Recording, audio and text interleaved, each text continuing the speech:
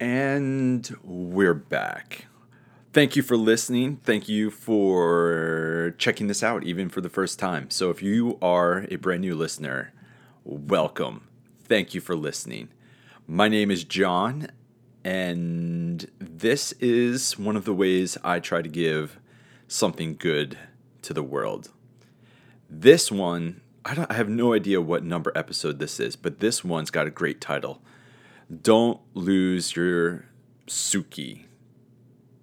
I may not be pronouncing that exactly correctly, but I am going to go full nerd in this one. And because of it, it's going to be beautiful and it's going to be a good ride. I mean, if we are being honest, everyone is a nerd about something. And for me, it's words and ideas and concepts and sermons, which is really what this is. And so I would like to give a quick caveat up front, give a shout out to two people, and then we'll dive right in. So first off, this one is going to be a straight up sermon, but hopefully for those of you that just had an allergic reaction to knowing that this episode is going to be a sermon, stay with me for a bit because, like I said, it's going to get beautiful. And this is meant for everyone that could ever listen to it. So buckle in because we're going to go to some really interesting places and we're going to talk about some really fantastic things in this episode. But this one is a result of some conversations. One with a guy named Noah, who is a classy dude. And then another, Sarah, who I just caught up with over breakfast. I don't know exactly how many people are listening to this.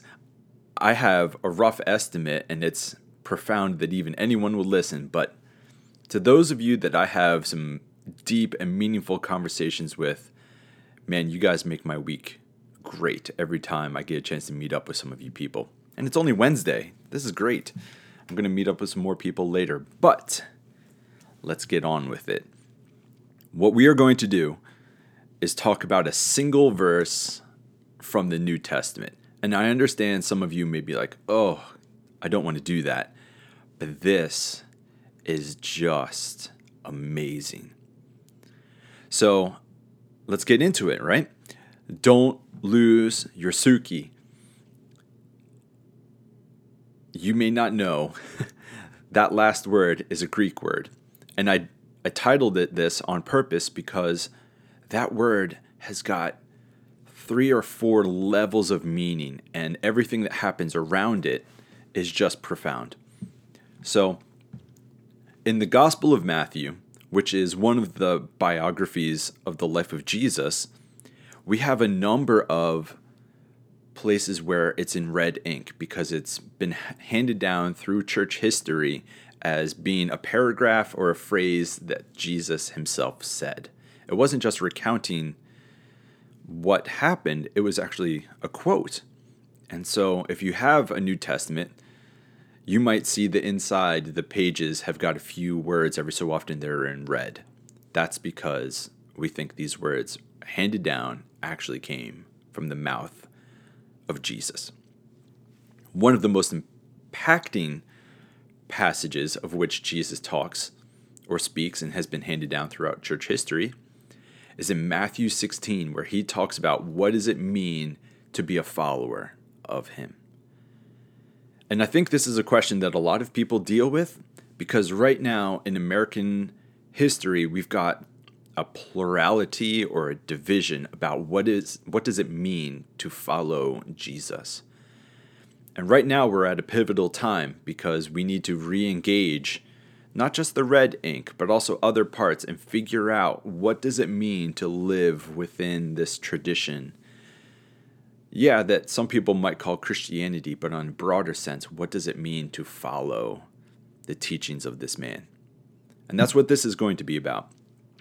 We're only going to read one verse, which is the best part. It's just 2 questions. You ready? In Matthew 16, Jesus yes, he does tell what does it mean to be a disciple, but he says this phrase that is just incredible. You ready? What good will it be for anyone to gain the whole world yet forfeit their soul? Or what can anyone give in exchange for their soul? That's it.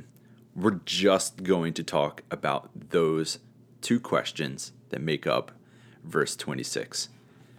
So we're going to break it down. Buckle in, because you may notice this is where I go full nerd, but this is also where some of the beautiful depth comes out. You ready? This is going to be good. What good will it be for someone to gain the whole world yet forfeit their soul? First off, the word world, guess what? It doesn't mean world. And yes, it does, but I mean, it's far larger than that. The word is cosmos. So what does it mean to gain the whole cosmos yet forfeit your soul? The scope of this is far larger than just the world. It is, what does it gain you to gain everything in the known universe? I mean, this is everything, yet forfeit your soul. Now, there's another angle for the word for world. It also means organized universe. What good does it have for you to have an organized universe and yet forfeit your soul? What does it mean for you and I and everyone else to have finally, get this, organized their life in the way that they want it, and all of the framework and all of the lines have been drawn? What good does it for you to have your entire world to be organized exactly how you want it? That's quite egocentric, isn't it? Yet forfeit your soul. Now, the word for forfeit doesn't really just mean to lose or to give up. It may mean to destroy. I think that there's something within the human experience where we all want our lives to go exactly how we want it to. And in order for that to happen, we've got to impose on the world around us our agenda for how it should run, for how people should act, for how people should relate to us. But that, in some way, is kind of like making ourselves into a deity or a god. So let's rephrase the first question. What good does it do you or I to forcibly structure our world around us, yet destroy our very soul?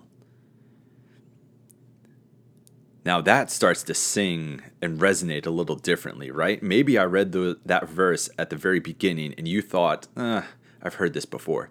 But this paraphrase I'm giving you right now, what good does it do for any of us to impose our structure and our lines and rules on the world around us, yet destroy our soul?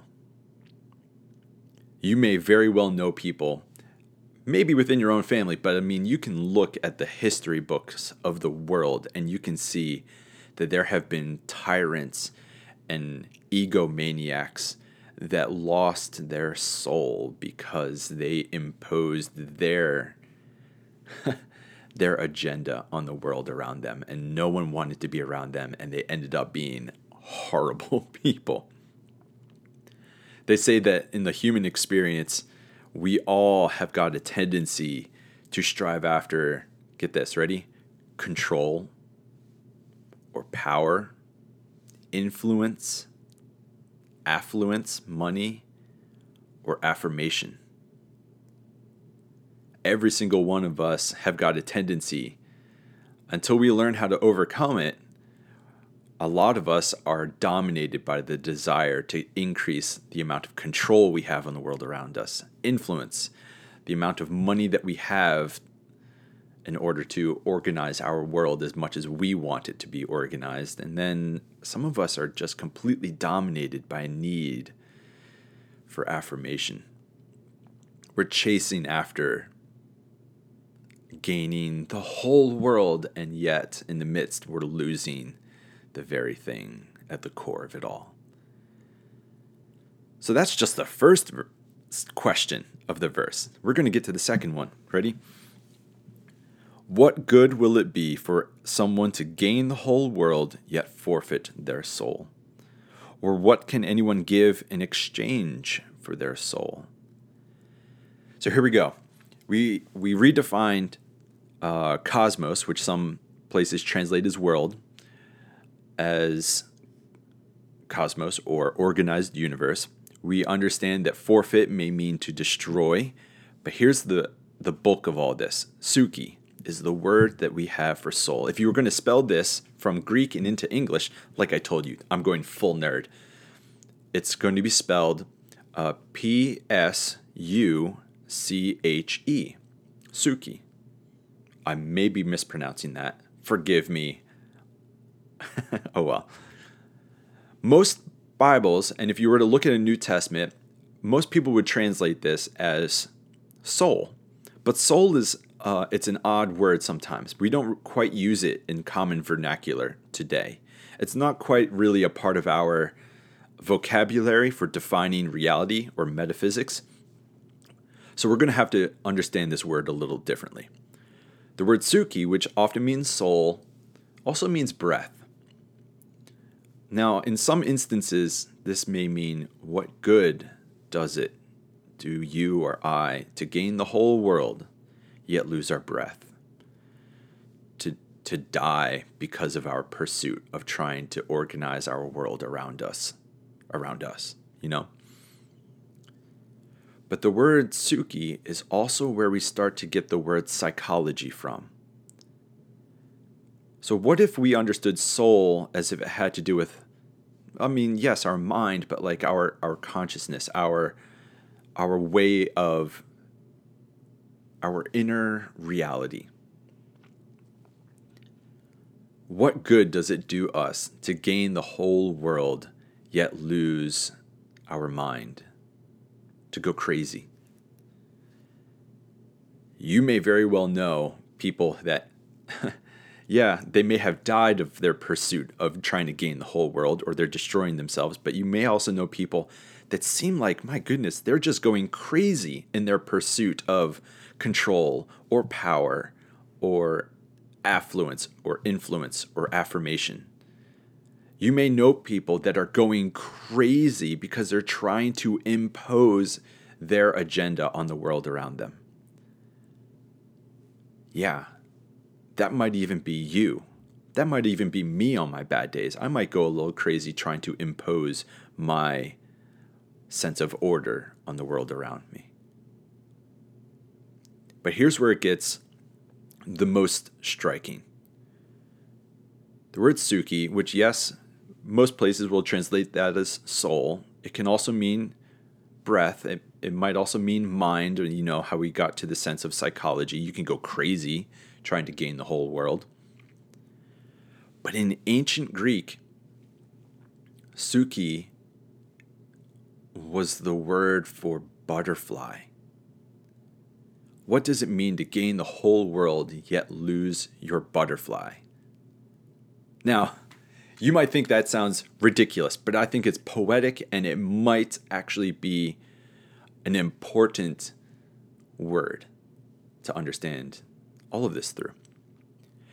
Let's be honest, you've seen this before. Can you think of a movie or a book where people in the movie or book, maybe they passed away and they were a major character, and then another major character is out in the field and they see a butterfly pass by, and it's almost like it's some divine affirmation that, don't worry, they're fine. The loved one who has moved on, their butterfly is still intact. They are still well. And so, I've certainly seen movies where that scene has happened. And in fact, we've even uncovered ancient Greek statues where the person had passed away, yet next to the statue or a part of it, somebody had chiseled a butterfly as if to say, like, their soul is still good. It's still there. It's still present. And the more I think about it, the more I think butterfly is a beautiful image. Yes, it's poetic, but I mean, it might be a good symbol for that part of you that's tender and that's beautiful. That part of you that's meant to transform into something more and more gorgeous to behold. You know, it's the part of you that's supposed to continually unfold and blossom into something that others can appreciate or marvel at.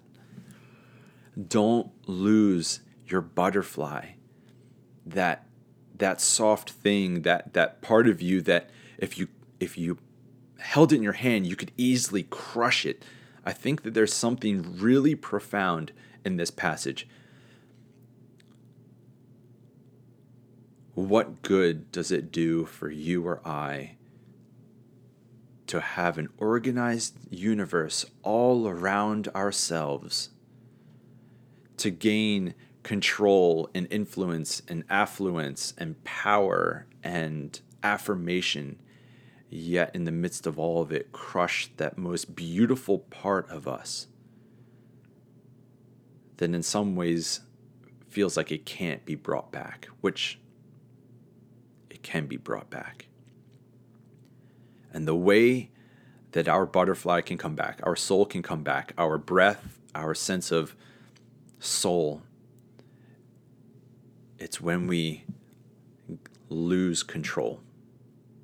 It's when we give up the pursuit of influence, the pursuit of endless chasing after affluence or endlessly chasing after affirmation. The whole world tells us that those are the most important things. But in this same paragraph, in red ink, what it means to follow Jesus is whoever wants to save their life will lose it, but whoever loses their life for me will find it. The whole world around us is telling us what kind of life we should be chasing after. And Jesus comes and tells us that's not the life to chase after.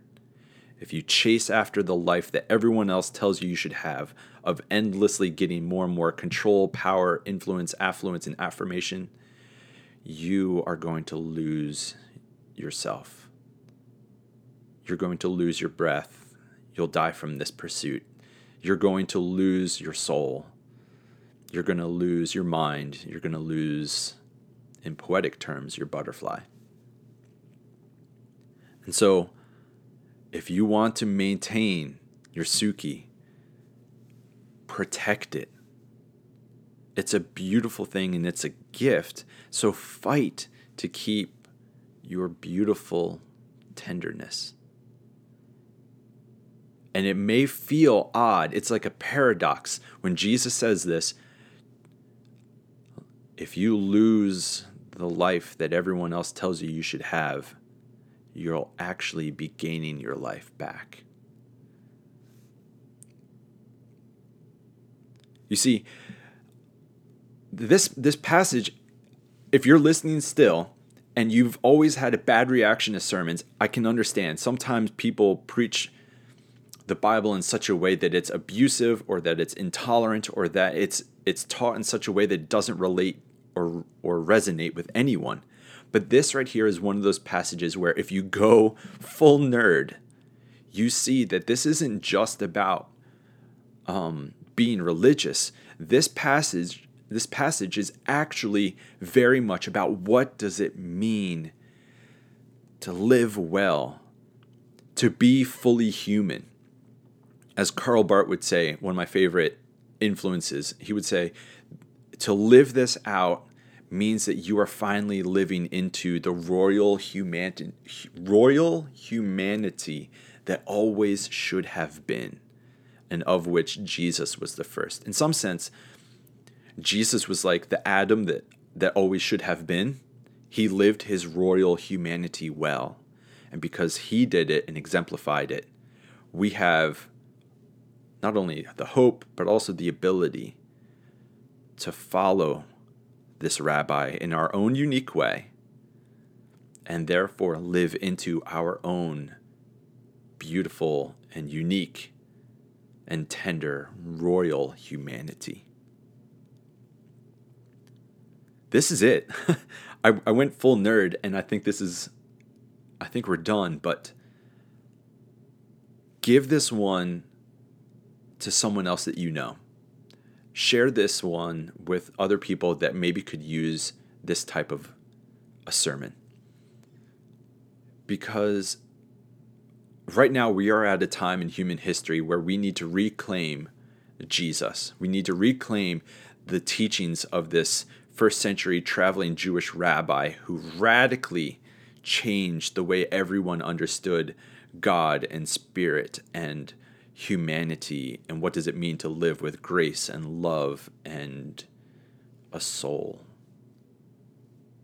So let's finish with a benediction. Are you ready? May you, the listener, give up your pursuit of control and power and affluence and influence and affirmation. May you live into this paradox that when you lose chasing that life, you're actually gaining your life. May you come to find that it is a beautiful gift to have a soul.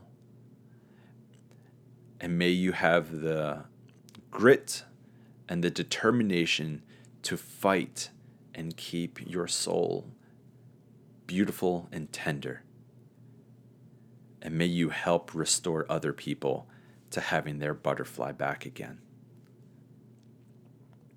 What good does it do us to gain the whole world yet forfeit our soul?